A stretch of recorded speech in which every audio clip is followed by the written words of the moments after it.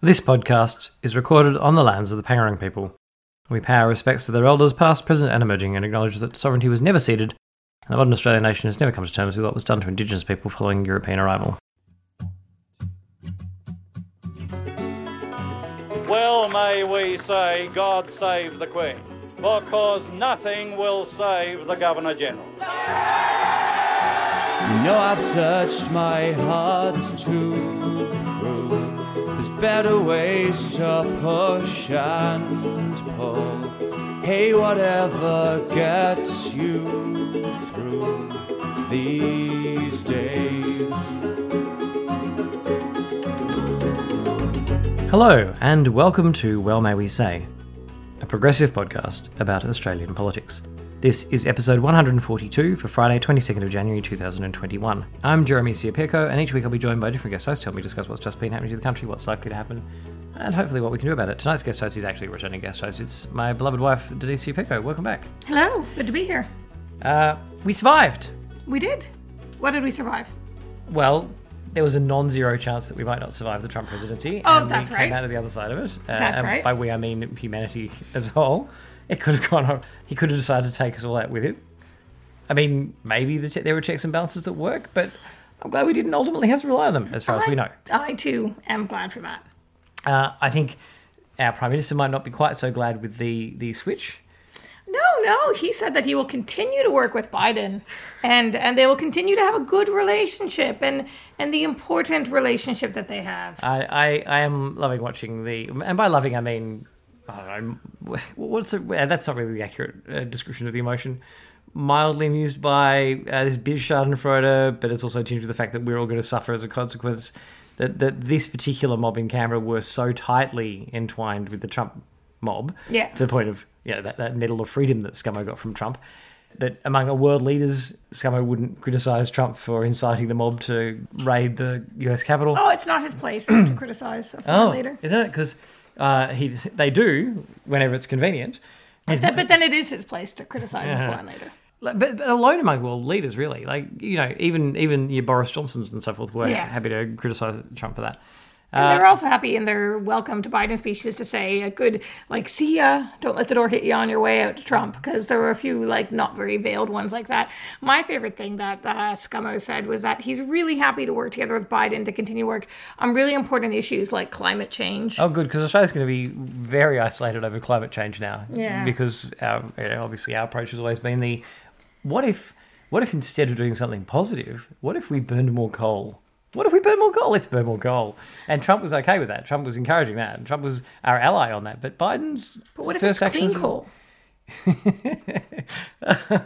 Sorry, I thought you were joking. No, I was joking. Yeah, clean coal.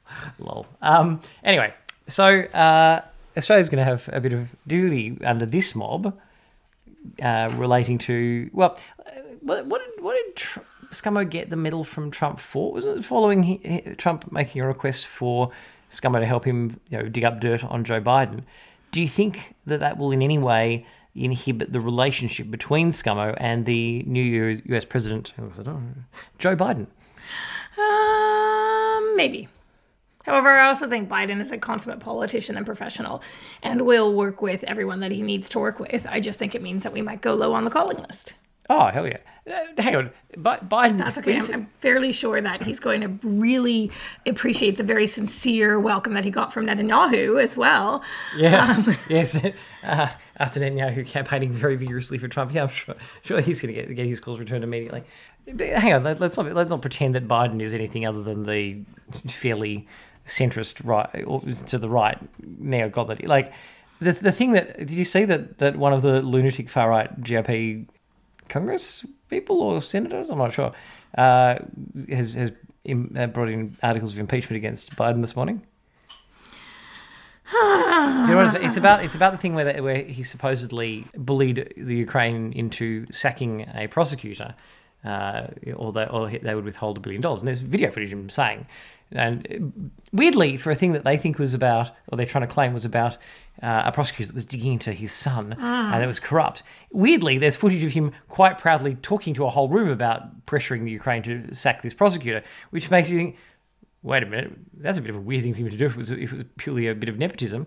But no, it turns out that the prosecutor in question was one that the IMF and Europe and a bunch of basically everyone around the world wanted sacked because he was corruptly helping the Russian oligarchs in Ukraine. So it had nothing to do with Biden. But they've got the footage of him being like, oh no, I said to them, if you want that $1 billion, you're not getting that $1 billion if you don't sack the prosecutor. So it doesn't really back the impeachment thing. It does back the idea that Biden will throw the US's weight around. Yes. Anyway, so that's not going to be so good for this version of Australia under ScoMo. But have you noticed that the Shovel had a thing of Fox News being like, as they're reading out the inauguration speech, continuing to suggest that there's not really any way for Biden to come back from these numbers at this point. And it would have been more accurate if instead of being Fox, it had been Sky News Australia, because they're still they held out longer than Fox in the US for Trump. And of course, when the banning, we haven't recorded the episode since the bannings started happening and Trump lost his Twitter account and a bunch of neocons calling for insurrection. Weirdly, Facebook and Twitter decided at this point to be courageous now that Trump's losing his power and finally do what they should have done years ago. Well, better late than never, I suppose. But no, they should have done it earlier. He caused real, actual harm.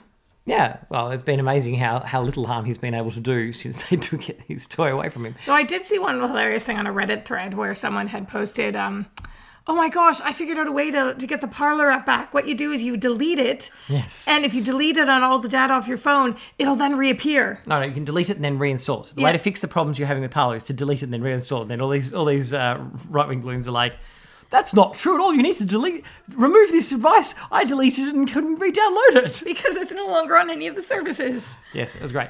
But the point I'm making here is that the right wing in Australia, the Sky News After Dark lunatics, have been who were Trumpers for as long as possible. But they and your Cory Bernardi, in fact, Cory, the two circles, the circle, the superimposed circle of Cory Bernardi, a lunatic Sky News After Darkers, has combined because he was actually hosting Sky News After Dark a week or so. Anyway, they've been very heavy on, we need to rein in big tech. Big tech is too powerful. These big corporations are unaccountable to anyone. They have no government seems to be able to rein in their excesses, and they have they can abuse this enormous power that these large corporations have. We need to do something about it. They've seen the light. That's the thing, isn't it? So because it was being deployed against them, they're something like no. And this is what I was thinking, Denise. I may have I ranted about this to you generally. I probably have. Yes. Good. Well, sorry, that yes really conveyed a chilling message, an impression of our lives. So, I don't know if that's entirely accurate, but anyway, the dark shadow fell across everybody listening to this podcast. Look, I'm just saying that you do sometimes rant about one or two things. I really regret even asking you on the podcast will I rant about anything. No, the thing that occurred to me about that, and you sort of alluded to it, was it's like, do you remember when they were complaining about house prices as a justification to destroy the super system? Yep. And the point I made was, well, hang on, we should, in response to that, you don't argue with them about the super bit at first. First of all, you join them because they're finally conceding a problem that they usually deny as a problem. Yes, house prices are ridiculous. Yes, something has to be done about it. Yes, this generation's being locked out of housing. Yes, it's a real thing that we can't just move on from. Yes, it's something that has to be tackled. We have to do something about house prices. Reinforce their line for as long as let them boost with them about the real problem until it's so clear everybody accepts that's the problem, and then you can be coming in and like, cool, and this is what we need to do about it. These are the things that we need to do to rein in the amount of money that's being poured into that system. Now we can do the problem because the problem's now been established. Yeah, and stop fighting about the super, stop fighting about the solutions, start reinforcing them about the problem and the issue in the first place until they're really dug into that hole that is an issue, and then you can start having that debate about what the solution is. And their argument is not very strong about the solution because if you put the super money in, it will in fact make housing more unaffordable. Like, that's literally, you're pouring more money into the thing where you've identified that the money being in there is the problem. But so, as the left, we need to, when the right flip on it, we need to not just turn around and be like, oh, that's not what you were saying yesterday. We need to be like, yes, no, you're 100% right. We agree. They're making a very good point. And the same thing about big tech, big corporations being beyond control and needing to be reined in with the regulation that they usually decry. So, yeah, by all means, we can join in with you. Yes. big tech is overly powerful. Yes, all of these very large corporations are beyond the reach of regulations and need to be reined in. 100%. We can back you up on that. And it's not just the tech ones. It's also the massive lack of power between ordinary citizens and, I don't know, News Limited and Nine, for example. Absolutely. Now, that's the point at which we will diverge, but it'll be harder for them to do a U-turn at that point once we've locked them in on the, you're right, big corporations are without restraint, because then they're suddenly like, oh no, but these ones that act without restraint are okay. Because, of course, part of the other problem, the other reason why they're running this is because Nine and News are busy having a fight with Google and Facebook and want the government to restrict Google and Facebook. And they're trying to use it. So my point is, it'd just be nice if people on the left, if the political bodies that we have were able to see these opportunities when the right is suddenly arguing stuff that is consistent with what we have been pushing for a long time, and let them run the ball in our direction, help them run the ball in our direction, and then pick up the ball and take it the rest of the way. Yeah, absolutely. And because then you have them buying into your line and they're actually sitting there going, oh shit, what have we agreed to? What exactly? Well, they won't agree to the end point, but once that, the point is getting that established in the minds of the public generally, that's a problem. That's something to be dealt with. And as soon as that's in there, then it's harder for them to do business as usual, which is, of course, what the Conservatives generally want. Yeah. Yes. Oh, did you see that not only has ScoMo pushed everybody who's without employment, who's currently, in the million Australians who there are not enough jobs for. Yeah, well, there are not enough jobs for. Yeah. And he's pushed them back to $50 a day, which is starving. Yes. Did you see that they're planning by April to push them all back to $40 a day? Because starving them on 50 is not vicious enough. You're right. And they're also cancelling JobKeeper. Because the problems are solved. Well, if you only compare the problem with, the bushfire period when the numbers were already down. Exactly. And it's interesting that they're saying, oh, well, the numbers went up in December, which is right before Christmas, right before the start of summer holidays. Right before the further wave. Yeah, but people were finally free and doing stuff. People were starting to do a bit of traveling. People could travel. And so people were absolutely taking up the regional travel they could do wherever they are, whether it be Queensland or Western Australia or Victoria. And yes, the numbers went up, but are they going to blip down again then in January or February? Well, that's the point at which we'll look at whichever trends, larger or longer term or shorter term, help us in the argument. Well, right now, having it looking back as far as Dory from Finding Nemo, yes, that's appropriate. That's helpful for us politically, pretty much. And so the restaurant and catering industry and the tourism industry have all complained about this because they said they're still being hit really hard, and even with the internal travel that's happening, they are nowhere near where they should be, and that underemployment is down, and in the areas where that focus on tourism. There was a quote-unquote news story on ABC this morning about Tamworth and how much they're suffering because their country festival got cancelled. But that's the sort of thing that does happen. These small towns depend on those festivals that bring in thousands of people for a couple days or a week. And so they're really impacted. Regional places are really impacted. And Frydenberg did a really sensitive letter in which he said that he considers the existing policy settings will continue to support a strong economic recovery, and they are not contemplating a hospo keeper package at this time. Hospo keeper. Yeah, screw hospitality. But hospitality did better than the universities where they specifically they did get heaps of support, absolutely, but they still need it. There's still challenges. That's right. Those challenges haven't gone away. The idea that we're back to the idea that we should never be starving poor people. Let's be really clear about this. ScoMo deliberately, because of the pandemic, when they had to raise the social security payments because suddenly there were more Australians on them who were going to realise just how impossible it is to survive on the level that they generally send out. They actually raise it to a livable level. And then they have deliberate. So the question of, can Australia solve poverty? Apparently we could. We did.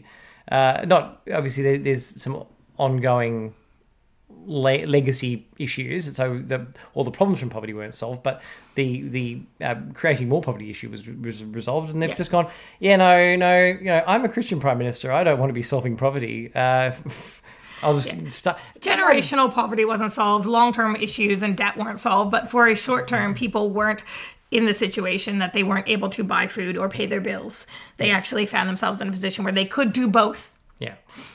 But that's all right. So that's the kind of, like, just if you need any reason to kick out Scummo, the fact that he is just grinding the poor down like this. I like this quote, actually. He thinks that businesses need to make tough choices because it's not sustainable to use debt to prop up the economy. When he says make tough choices, that'll be sack people and starve people. Yeah. Like, he's But- like... What he always uses debt to prop up the economy. That's what they do. They give people tax cuts and they create debt by doing it. They try to have this excuse that they're propping up the economy. Well, they create public debt by saving rich Private- people from private debt. They prop up businesses all the time. These aren't the businesses they want to prop. Yeah. Anyway, I just think that the fact that we, like, the $50 was bad enough. There was a genuine. I always expected them to go back to something cruel like $50 a day. I didn't think. I don't know why. Maybe I don't understand how I've been doing this podcast for so many years, and I still thought that would be as bad as it got. The idea that they actually are going to grind them back to 40 is just that's worse. Worse than I thought. I didn't. I thought that because 50 is not enough anyway. And I thought that was as bad as they were like, implicitly conceding they had to increase it a little bit. Yeah. And I thought that was going to be it. I thought that was going to be the bare minimum they were going to do, but apparently no, they're still going to kick people. There is no depth to which they will not sink. This podcast is brought to you by Weeping Uncontrollably. You're sitting there in a waiting room and you pick up a tabloid newspaper. You're cleaning up after your children whilst listening to a podcast. And there it is. You've just learned of a new cruelty imposed by the people in power in this country on the most vulnerable. How can you process this new horror? What can you do? Try weeping uncontrollably. It won't solve the problem, but it will mean that you still retain your ability to object to atrocities as they happen. 100% more effective at retaining your basic humanity than its nearest competitor, numb resignation. Try weeping uncontrollably today. Now, next week is January 26th, the anniversary of European invasion of Australia, which apparently the apolitical position, according to the Prime Minister, because you want to inject politics into everything. Look, I think Australian cricket fans would like to see Cricket Australia focus a lot more on cricket and a lot less on politics. And so the apolitical position is to celebrate that as a great thing that everybody in Australia should celebrate and be happy about. Even though his argument today was that when the first fleet arrived, not everyone was having a good time. No, it wasn't a particularly flash day for them. Those 12 ships turned up in Sydney all those years ago. It wasn't a particularly flash day for the people on those vessels either. Wait, so your counterexample as to why 26th of January is a shit day to celebrate Australia Day is that it was also shit for some of the convicts. Well, that's another reason. So why are you celebrating it, you complete lunatic?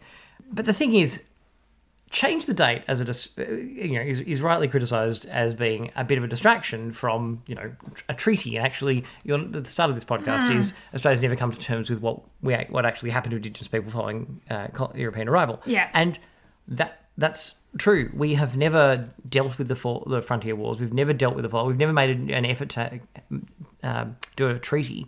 It's always put in the too hard basket.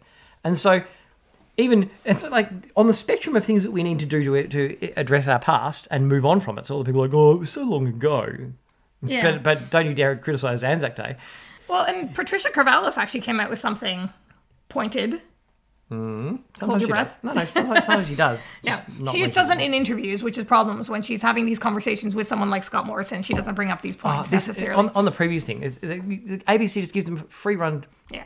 On all of these things, they get to say these, like Michaela Cash being like, the numbers are up in December. Nobody giving her free airtime on the national broadcaster is like, but like, where does that fit in the context of the last 12 months? Where does it fit in the context of yearly trends? Are the numbers always up a bit in December? Exactly. Like these are the sorts of things. But they don't ask that because they just give them a free spot. Like, what's the point of having the ABC anyway? But Karvelas said that, to those suggesting it's all virtue signaling and merely symbolic, what is Australia Day other than symbolic? That's the actual point. So when Indigenous people tell us the symbol is a brutal one for them, it might be worth listening.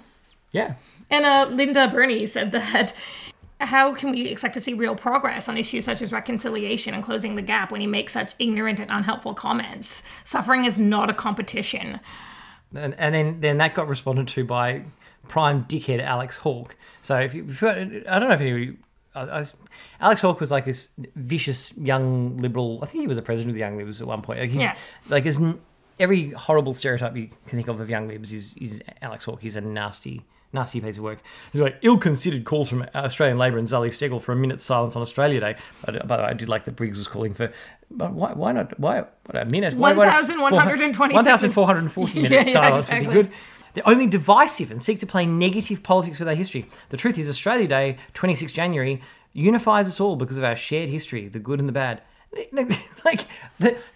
First of all, it's not apolitical. His position, you can't define just what you think as neutral politics and everyone else who's got a different opinion, they're the ones being political. It clearly doesn't unify us, or we wouldn't be having an argument about it. Like, by definition, the fact that there are protests planned suggests that it doesn't unify us. No matter how he screams, it unifies us. Like, you can't scream to people, shut up, you're unified with us. Yeah. Just stop arguing with me and we can all be unified. Like, fuck off. But, like, the fact is, we're having this big argument at the front, the head of ABC News today, because Cricket Australia decided that they weren't going to promote their matches on January 26 as Australia Day matches. And so Scummo has to come out and criticise them for it.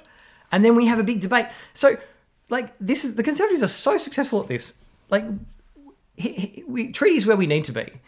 Changing the date is like a bare minimum thing that needs to happen immediately. And then, like, a cricket organisation not using the name Australia Day for their cricket matches, that's where we're having the big fight. Yeah. Like, we're not even getting... So anybody who's arguing, we on the left, we need to go for gradual change and you need to, little bit by little bit, fuck it. They're going to treat it like as Cricket Australia not calling it Australia Day is the same. There's only so much outrage you can literally convey in the media. And if they're going to go on, at 10, if they're going to turn up to 11, for every little change, fuck it. Give them the full one. Put the treaty up. Yeah. Let's fucking have it on the actual subject. Yeah. Absolutely. Well, it is that worry that by having this thing, and if we do get to the point where we do say change the date, that it'll be like, okay, problem fixed, all done. And that's not. It's one tiny symbolic thing. You Aboriginal people promised that if we changed the date, that would be all that you wanted. No one has ever said that. No, but it's like Lyle fucking Shelton, who's always out there being like, well, I did tell you that if they got marriage equality, the rainbow activists wouldn't stop there like they said. When the frick did LGBTI people ever say that marriage was the only type of equality they wanted? We never, that's complete strawman. Okay. Nobody ever said that was the end of it. The end of it is equality. We're not there, so we haven't reached the end of it yet. But it's not like it's... We're in Victoria, so we have two big summer debates every year. We have, first of all, the one about whether Invasion Day should be held on the 26th. We also have Invasion Day should happen on the 26th. Yeah, but whether Australia Day should happen on Invasion Day. The other one is about Margaret Court and the name of her arena and her LGBTQIA hating self. And apparently they're giving her an Australia Day honour. So we're having the debate about Margaret Court again. And Daniel Andrews... Who's giving her an Australia Day? Oh, Scummo. The Scummo has. So he's doing a nice twofer there. Kick the Aboriginal people and kick the LGBTQIA people. Good Christian man. And... Andrews actually said it quite well. It's like, I'm sick of talking about that person every summer. We finish up having this discussion in one form or another every single summer. I prefer not to be giving oxygen to some of those views. I don't give out the gongs. That's not a matter for me. But you might want to speak to them about what they think about why they think those views, which are disgraceful, hurtful, and cost lives, should be honored. And he's made the very good point there. And he went on to make a few more points. Like, I've always been public about this. Like, this is not a thing. But does Victoria have any influence on the name of the freaking stadium? They should be honored. Can we change it? Can Victoria just change it? I think they should. But can Victoria? Like, I don't know. Who owns it? I don't know. But I'm sure that the Victorian government gives money to Tennis Australia, so it could make a condition that they change the name of the damn thing. Anyway, I just isn't it the thing though with honour? So a lot of the time your awards, because there's nothing neutral about awards. They have the subjective opinions of the people, the standard people who end up running them. In the same way, it's like, what is the Australian this week declared that Gladys Berejiklian was their person of the year. So because she was able to brazen out the continuing relationship with somebody who she had to sack from her cabinet for corruption, somebody where the New South Wales government kept giving money to their electorate. Like, there's so much dodgy and dubious, and she got to brazen it out. So, in a way, isn't that kind of heroic? Yeah. According to the Oz, it is. It's deranged. But it really does reflect on who's getting awards. So the Australian doing that just reveals what a fringe lunatic rag the Australian is.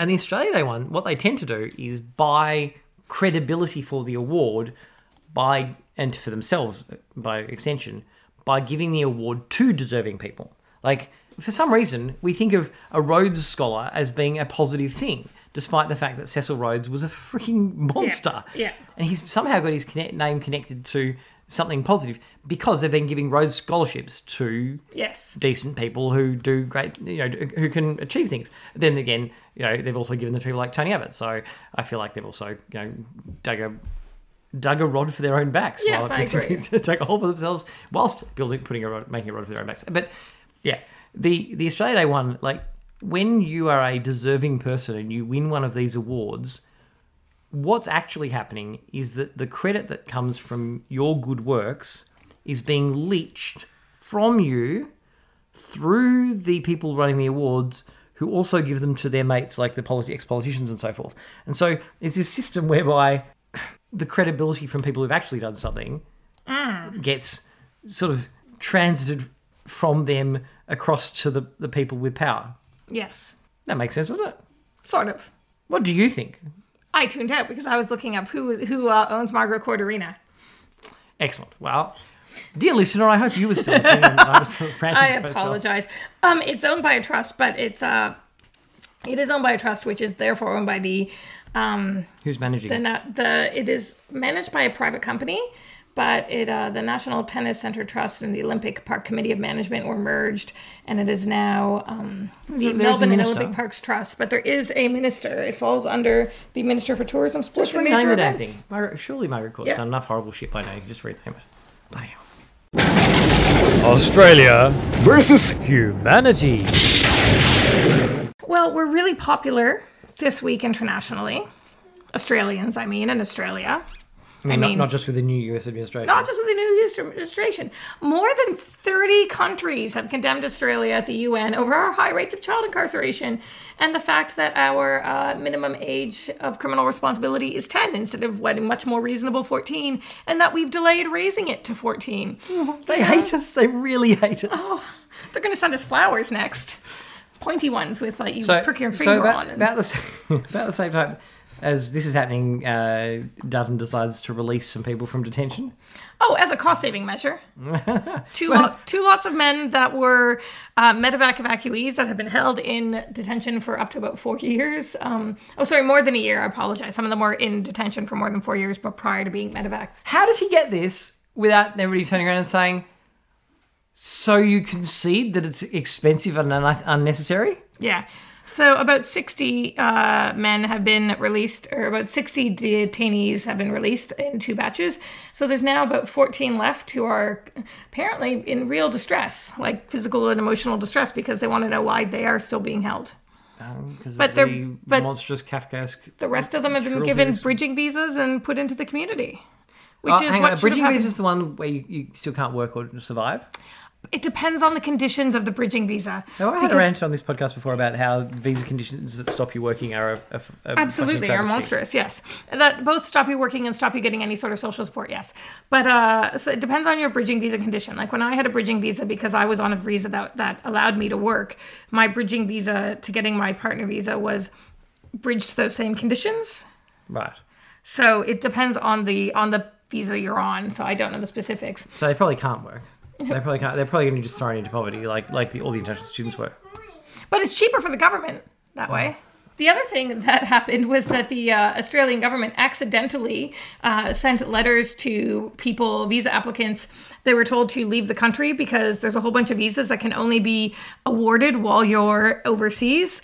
So they were actually told to fly out of the country to have their visa awarded and then come back. Oh, there's so I knew somebody at some point whose grandmother was very ill, and they but they had to keep flying them back to the UK every year or so. Like, there are a bunch of visas Yeah. where you have to literally go back to the other country. They've gotten rid of some of them. So the partner visa, they've gotten rid of the one where you need to fly out of the country to get your partner visa awarded. Because when I was getting my partner visa, I had to go back to Canada. Well, I didn't have to go back to Canada, but it made sense because I could live and work in Canada, and we didn't know how long it was going to take.